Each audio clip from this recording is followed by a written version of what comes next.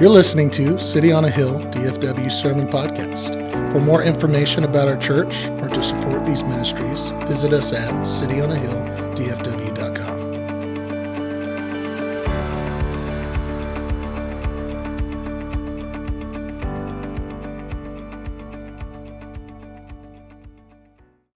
All right, well, good morning. How are we doing? Good to be with you. Good morning. Open your Bibles to Mark chapter 5. We're not only going to finish Mark 5 this morning, we're actually going to finish the short 3-week series within a series that we've titled Lord of All, where we've been examining the things over which Jesus is Lord, which is, spoiler alert, all things. 2 weeks ago, we saw the storms and the sea threaten the lives of the disciples, and of course, Jesus calms the wind and the waves, a feat of which only God is capable. Last week, we saw the demons known as Legion as they bowed before the Lord Jesus in terror as he cast them out. This morning, we see him not only exhibit power over sickness in an outcast woman that approaches him, but also even over death. Even death has no authority or claim over him.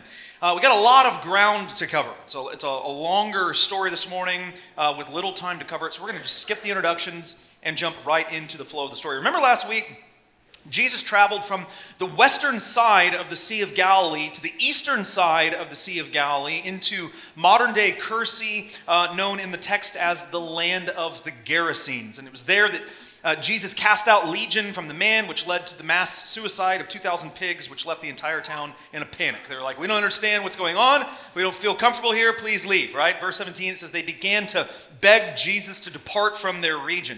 And so Jesus returns to the boat, but before returning, tells the man that he's just healed, verse 19, go home to your friends and tell them how much the Lord has done for you and how he has had mercy on you. And that's how that passage sort of concludes. Jesus goes back into the boat. The man goes into the Decapolis, the city. He tells everybody about the mercy that Jesus had on him. And it says the people marveled. And that ending point is where we pick up this morning. If you have your Bibles open to Mark 5, read with me beginning in verse 21.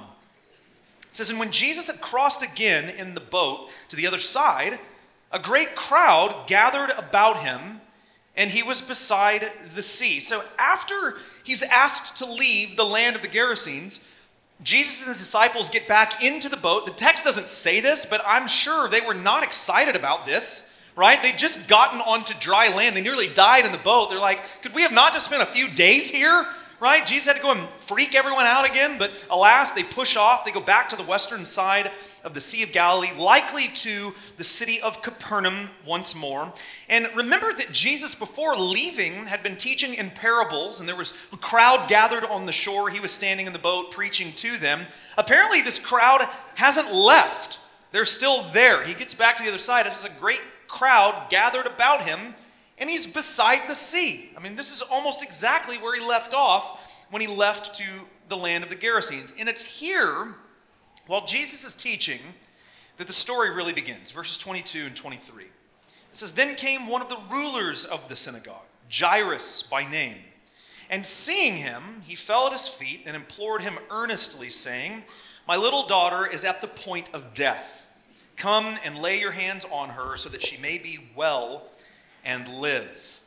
So one immediately interesting detail about this passage while we're in the neighborhood is the fact that Mark gives us the ruler's name. His name is Jairus, which is a pretty cool name, by the way. Ladies, if you are pregnant with child and it's a boy and you're looking for a good, strong biblical name, I mean, just saying Jairus is on the table, right? We have enough Matthews and Marks. We need more Jairuses. It's pretty unusual, actually, to give a proper name in Mark's gospel. Mark, generally speaking, leaves these details out. Last week even, if you notice, we had the demon-possessed man. We learned the name of the demons that possessed him. We never actually learned the man's name. He was just the man with an unclean spirit.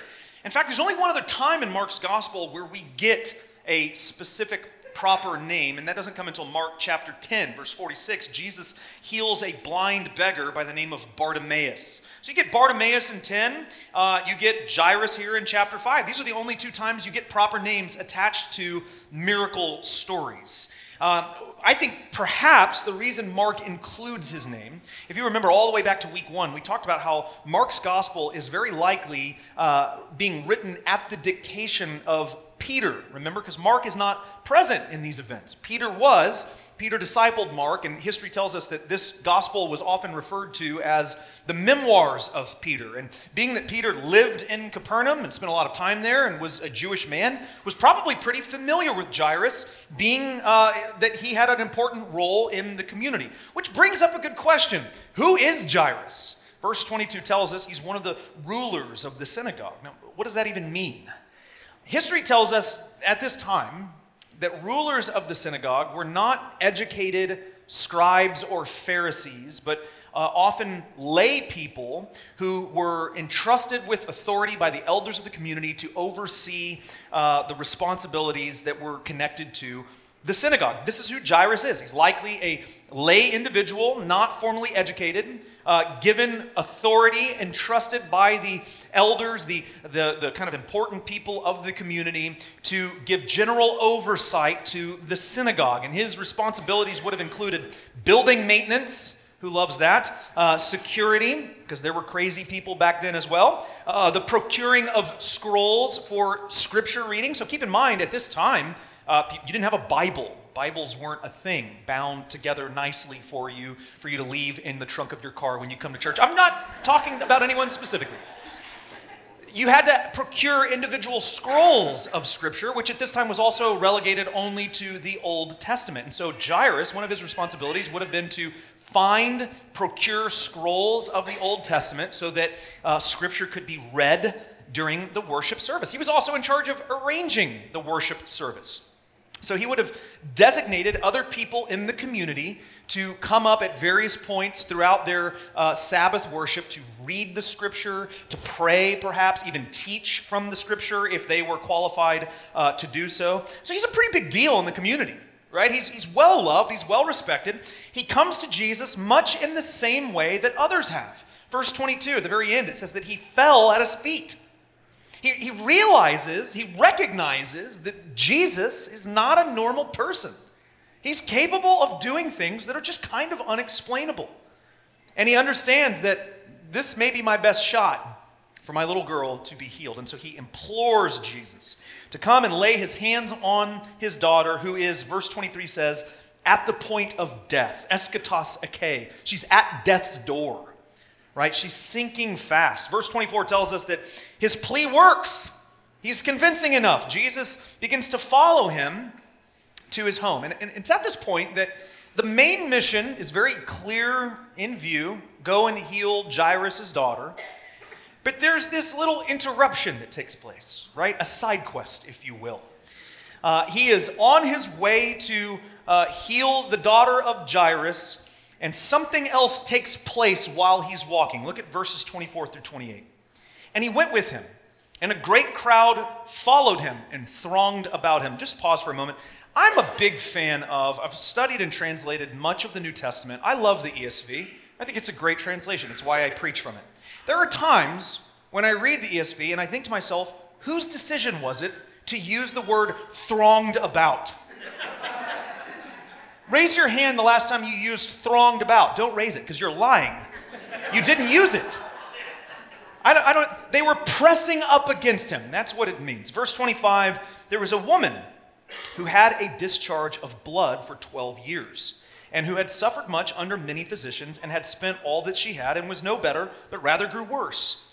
And she had heard the reports about Jesus, and came up behind him in the crowd, and touched his garment. For she said, if I touch even his garments, I will be made well. So while walking to Jairus' home, there's a huge crowd following him. They're all pressing up against him. By the way, I thought about this week. A few years ago, my wife and I, we love to attend concerts. We attended a concert of the great late 90s, early 2000s band Bush, who still has it, by the way, at Dos Equis Pavilion, or as I call it, Starplex, its proper name. During the show, the main singer, Gavin Rossdale, came down like one of the main aisles all the way to the back. If you've ever been to this venue, there's a big lawn section. And he walked from one side of the lawn all the way to the other before coming back down to the other side of the stage. It took like 10 minutes. The band was playing, he was singing, and people were like all over trying to touch him and high-five him. And man, we just want to, they were Facebook living, right? Like taking selfies with him and all that. And I thought about that as I was reading this, that Jesus has this sort of huge conglomerate of people that are they just want to be around him. They just want to be able to say, I high-fived Jesus. I touched him. I touched his shirt. I grabbed his arm. I was there today. Where were you? He's a little bit of a celebrity at this point. So he's walking, he's in the crowd, and a woman approaches Jesus as this is all happening. And it's not as clear in the English language, but there are 7 descriptors in a row. What they're called participles in the Greek language, and they're sort of verbal nouns. And they are really, really helpful in communicating a lot of description within a small amount of space. And Mark gives these participles in a row to describe her condition and sort of build tension around her story. And so I want to walk through them quickly because I think it paints a picture really beautifully of who this woman is and why she's doing what she's doing. The first participle, it says, having a flow of blood is how you would literally translate this. This is undoubtedly a reference to a menstrual cycle, although obviously irregular in nature. So much so that it was both physically painful and socially shameful for her. In fact, later in verse 29, he describes this condition. The ESV translates it disease. If you're reading NIV, it's going to say suffering. It's the Greek term mastix. It's a word that is roughly translated as like a whip or lash or scourge or torment. So this condition was tormenting to her. She was suffering under this condition. I think the NIV gets this really, really well. This would have been a very difficult condition to live with. Both physically painful and socially shameful. Now, why would it be socially shameful? Well, for a few reasons. The Torah, the Hebrew first 5 books of the Bible, the book of the law for the Jewish people, prescribed women as unclean 7 days following their monthly cycle. But if in that time frame a woman protracted an infection during the cycle or the 7 days following, she remained unclean during that infection period as well. Practically speaking, what it means is that anyone who would come into contact with her would be banished from the community until evening time. So you don't want to be around this woman, right?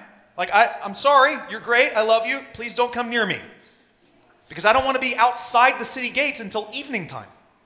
So this created some social tension, obviously. People wanted her to stay away. Beyond that, women were prohibited during this time frame to enter into the temple during their monthly cycle. So she was unable then to come to worship service. She was unable to hear the reading of Scripture because, again, you don't have the Bible app, right? You don't have an actual bound Bible. The only way you hear Scripture read is in the worship service, and she wasn't allowed in because of this condition. You couldn't be a part of the prayers, the community of prayers. You couldn't be a part of any kind of meaningful spiritual or emotional engagement with people whatsoever. And for this woman, for 12 years, this had been going on. I mean, imagine the toll that this had taken on her spiritually, emotionally, psychologically, physically. 12 years as an outcast in the community. And so as you can imagine, she is set on trying to get help. And we get the second descriptive participle, having suffered from many doctors. So she had apparently sought the help of many medical professionals during this time, which, by the way, how many of you can relate to this? Where you've gone to the doctor for something that you were experiencing and the answer they gave either wasn't an answer or it just wasn't satisfactory, such that you needed to go get a second opinion or a third opinion, right?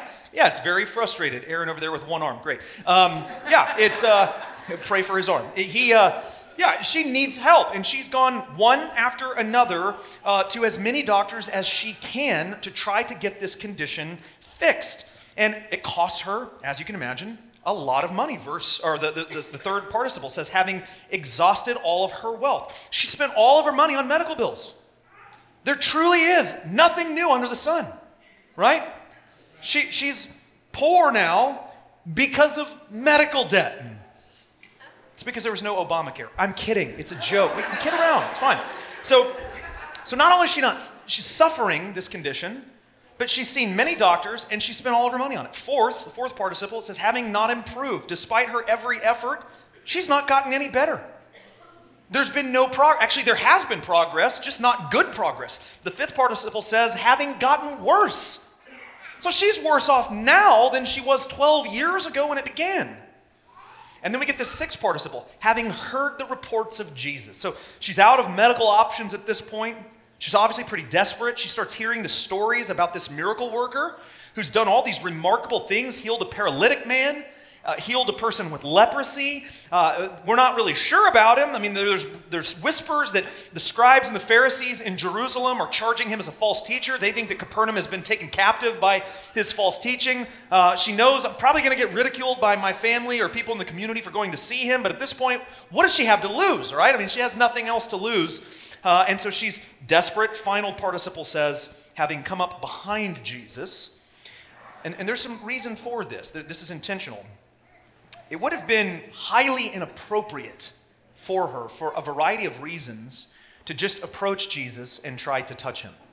For her, not only as a woman, but an unclean woman, to publicly touch not only a man she wasn't married to, but a rabbi, would have been like the ultimate no-no. These are social cues that cannot be overstated. In fact, if you're familiar with the woman at the well in John's gospel, if you remember, she comes to the well midday because of her reputation. She's shamed. She doesn't want to be around other people, but also because at this point in the day, the likelihood of coming across a man at the well would have been very low.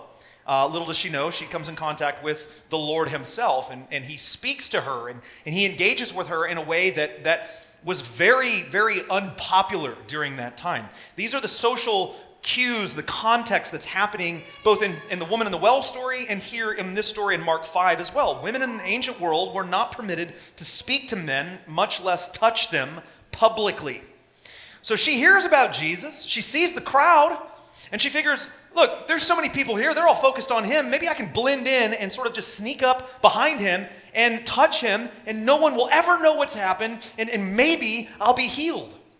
All of these details and these participles are building tension and leading up to the main verb of this passage. Mark is saying, this is how it's you could literally phrase this.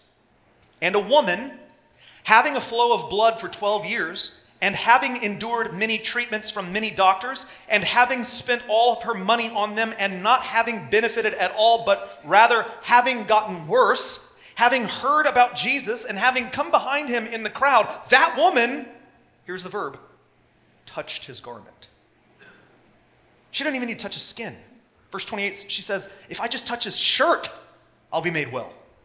She believed his authority over disease was so powerful that just merely touching his garment was enough. Now let me ask you, at this point, do you think that she believes he is Lord? I mean, at bare minimum, she believes he's something.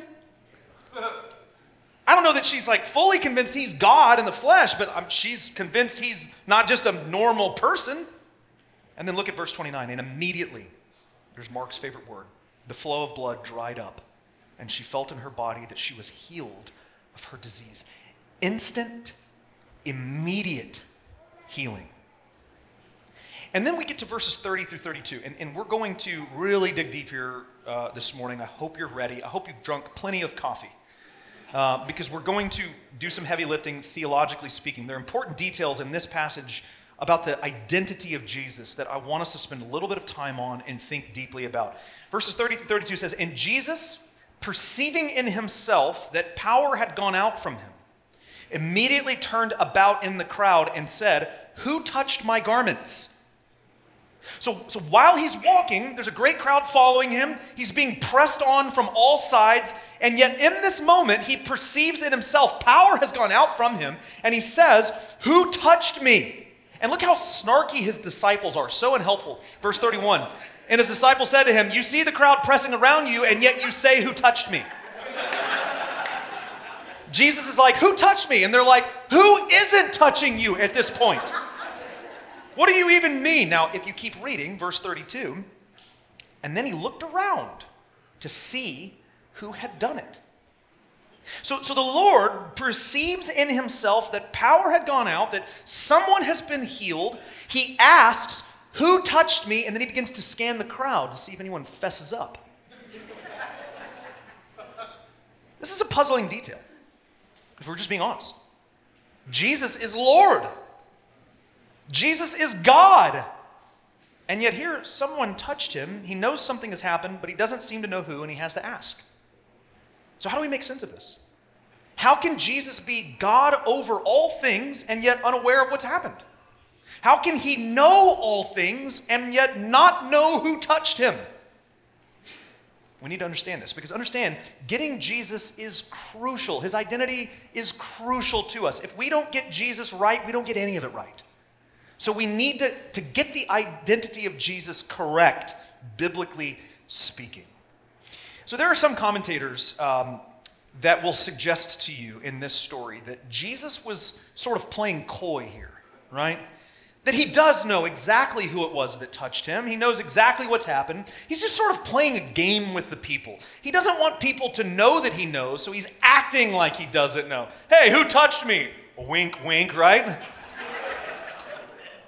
I understand the desire to interpret this passage this way because we want to be unapologetic about the fact that Jesus is God. But this is not how this passage reads. You have to read that into the text. I don't think that's what's going on at all. Jesus is God, unquestionably. I hope that's something that has become crystal clear to you in the 3 weeks that we have been in this series so far. But he is also human at the same time.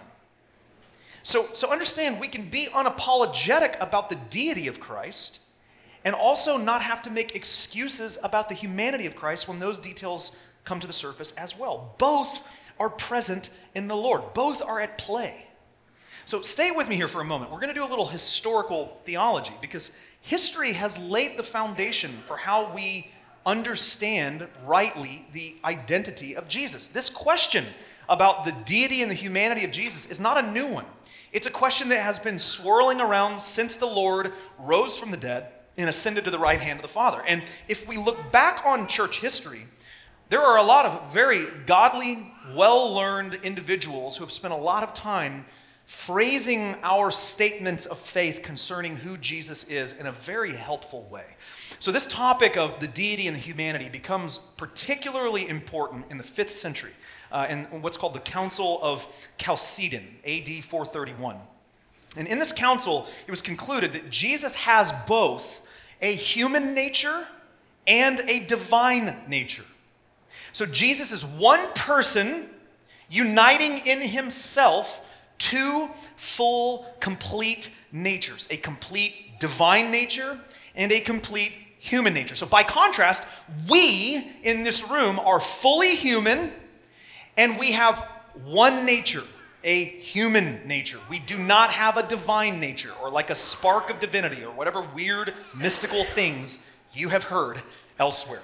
We are human beings with one singular, regular human nature. Jesus, like us, is fully human. And he does have a human nature. But unlike us, he has two natures. He also has the divine nature. And this is sort of clarified in a statement called the Formula of Chalcedon. I'm just going to read it to you because it's very helpful, I think, in understanding these distinctions. They say that Jesus is recognized in two natures without confusion, without change, without division, without separation. The distinction of natures being in no way annulled by the union, but rather the characteristics of each nature being preserved and coming together to form one person in subsistence, not as parted or separated into two persons. Not Jesus, the God Jesus, and the human Jesus. One Jesus, one and the same Son and only begotten God the Word, Lord Jesus Christ. In other words, he's fully human, and at the very same time, he's fully divine.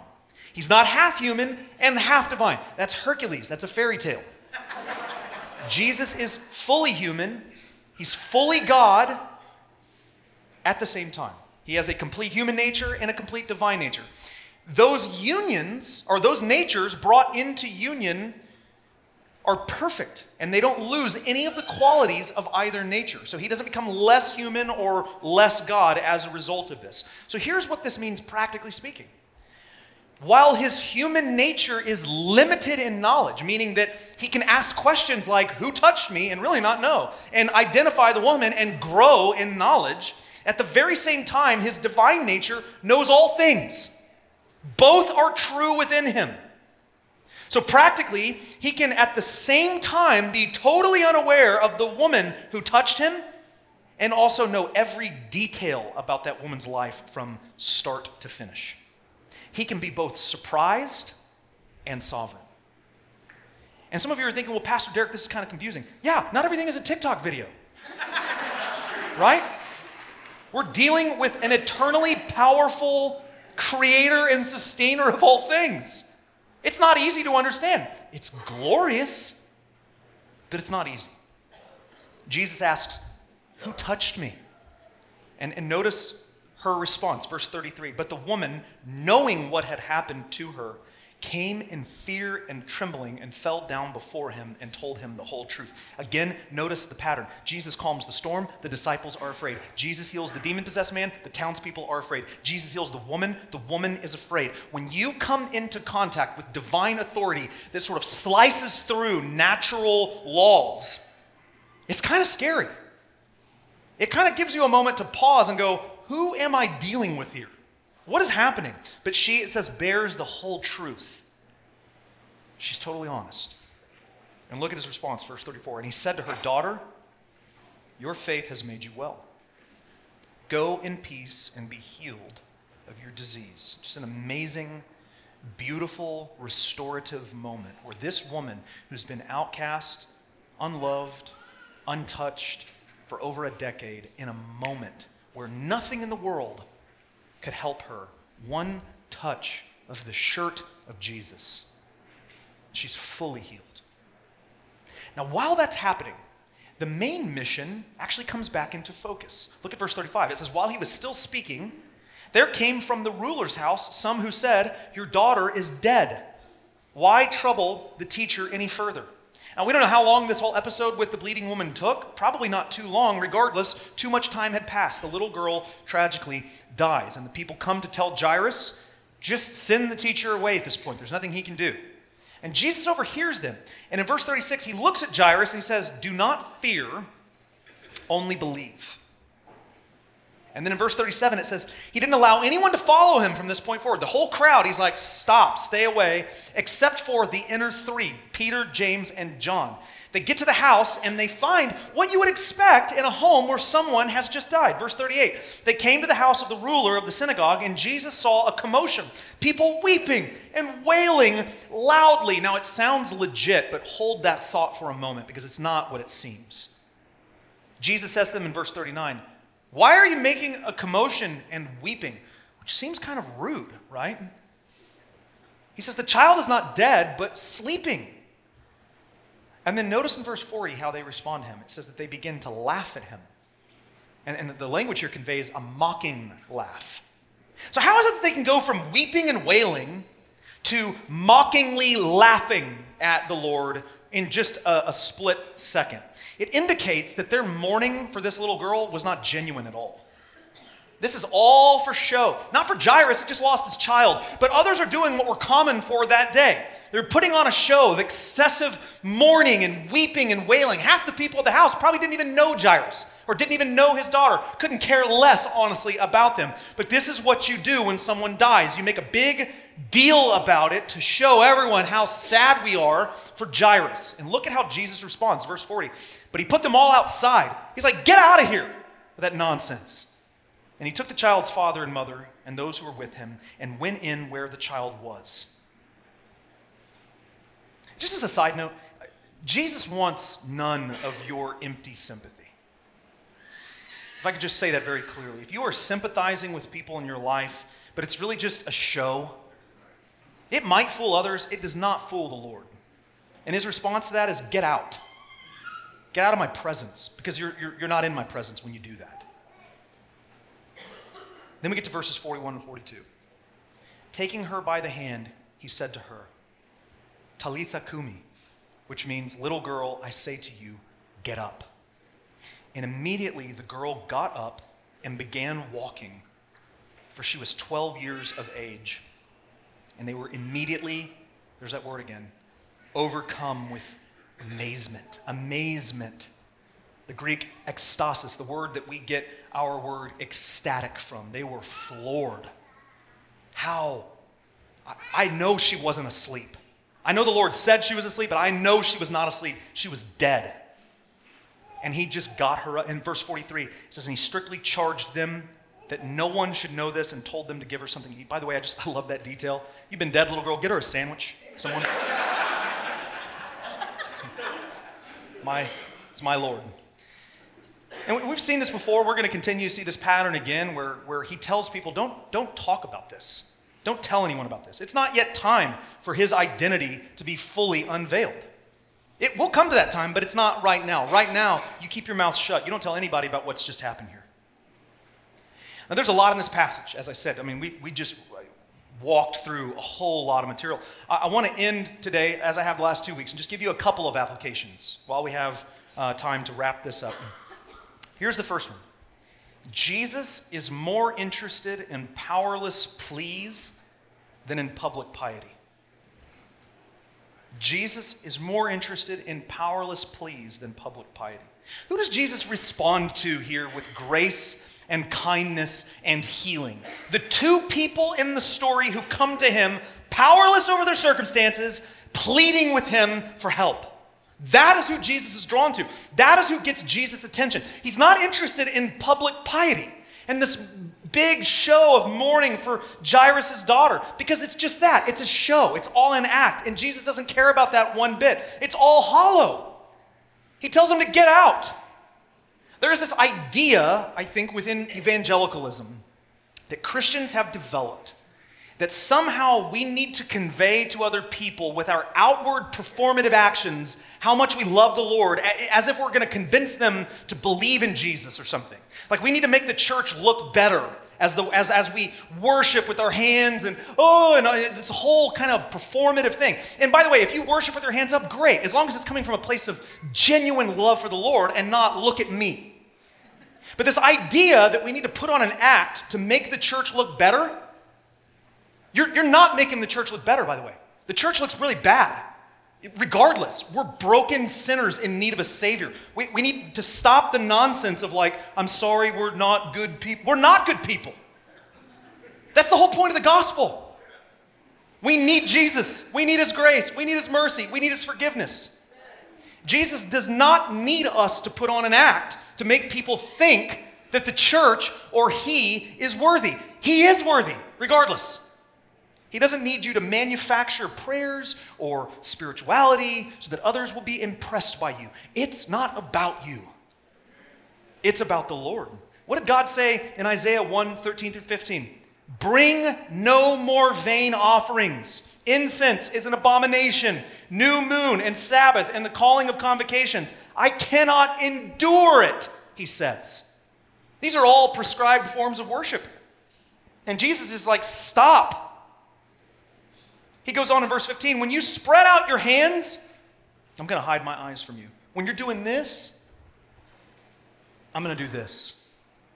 When you make many prayers, he says, I will not listen.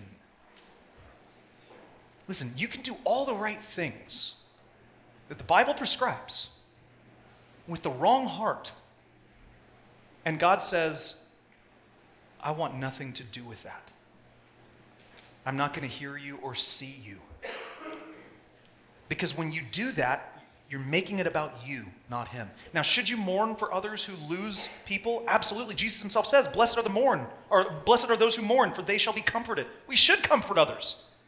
But if your mourning is just for show, to look the part so that people think you're so caring, such a good Christian, God is going to say, I'm going to plug my ears to your prayers. I don't want to hear it. He is far more interested in the broken begging of his people and the powerless pleading of those who realize, apart from Jesus Christ, I have nothing. So that's the first one. Here's the second application.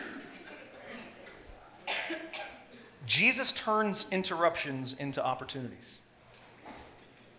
I love this one. It's easy to view interruptions in your life as a nuisance. I'm at that age where I just have no problem admitting it now. I hate being interrupted. There are certain times, certain contexts where it doesn't seem to bother me, but overwhelmingly, especially if I am like deep in thought, interruptions drive me crazy. I know that there are times in my life where the interruption is the mission.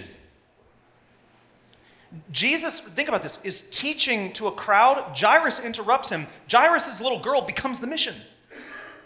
Jesus is on his way to heal the little girl. The bleeding woman touches him and is healed. She becomes the mission. When you are walking in God's will, interruptions often can become opportunities for the gospel to come on full display. Now, you live in a fallen world. Sometimes interruptions are simply that. They're just interruptions. But I think it's a good question to evaluate right now in your life. How many of you are experiencing an interruption in some major aspect of your life? Rather than being annoyed by it immediately, maybe you can be annoyed by it in a moment. But before that, ask the Lord what he would have you do in that interruption. It might be, follow me, it might be that you were already off course and the interruption is to get you back on track. Interruptions become opportunities when we follow Jesus and we stay within God's will. I hope that the last 3 weeks have broadened your vision of who Jesus is. That he is God in the flesh. That he is Lord over all things and yet human in every way conceivable. How we think about Jesus, how we speak about him, how we worship him, how we describe him, how we proclaim him, all of this stuff matters. We got to get it right. We have to get it right. I can't think of anything more important to think deeply about than the identity of the Lord himself. And this is not the last time this stuff is going to come up. We're going to continue through Mark's gospel. We're going to see more and more of this as we saw more of it prior to coming to these passages. But what a joy it is to look specifically at the lordship of Jesus, the deity of Jesus, and at the same time, the empathy and the relatability of Jesus as a human. There is truly no one like him. Amen? Pray with me. Father, thank you for this morning, God, for another view of deity and humanity embodied into the one person. We stand in awe of who you are and what you accomplish through broken people, the way that you continuously surprise us by taking actions or doing things that we don't expect, but that when we see them come to pass, realize it was like the best thing that could have happened. So God, give us faith. Give us greater faith to trust you, especially when interruptions occur in our lives, that we might not be immediately annoyed, but look for opportunities to see the gospel flourish in those moments, that maybe we were the ones off track and the interruption was just meant to get us back on board. Pray for those here this morning who don't know Jesus as Savior. I pray that you would, by the power and the ministry of your Holy Spirit, just break their hearts this morning, that they would see him for who he truly is, beautiful and powerful, and confess him as Lord over their lives. How we love you, we thank you in the powerful name that is above every name. Amen. Amen. If I could just quickly just fill you in on some details concerning the month of March. March, we are going to be taking a break from the Gospel of Mark. We have 5 weeks in a row that are going to be really outstanding, and I want to pump you up and invite many friends and then invite them to other services because there's not much space in here. Next week, we are going to get to hear from Brad Marvin, our family minister. Yeah, and I'm very excited about that. The following week, March 10th, is Mission Sunday. We're going to have some compassion packets. Chris is going to be talking about the various mission opportunities that we as a church are engaged in. The 17th, that Sunday, we're going to invite Gary Ingram to preach. He's preached here before. He and I are going to do kind of a tag team thing where I'll come up at the end and make some applications. The following 2 Sundays, March 24th and March 31st, believe it or not, you blink and this happens, is Palm Sunday and Resurrection Sunday. So it's like we're here. Super Bowl Sunday is right around the corner. That's what it's all about. And we do have a Good Friday service as well that we're going to be doing. So lots of things to be excited about, lots of things to look forward to. And then when we get back into April, we'll jump right back into Mark chapter 6 and continue along the way. Thank you for being here this morning. God bless you. Go enjoy that beautiful day. It's wonderful out there. We'll see you.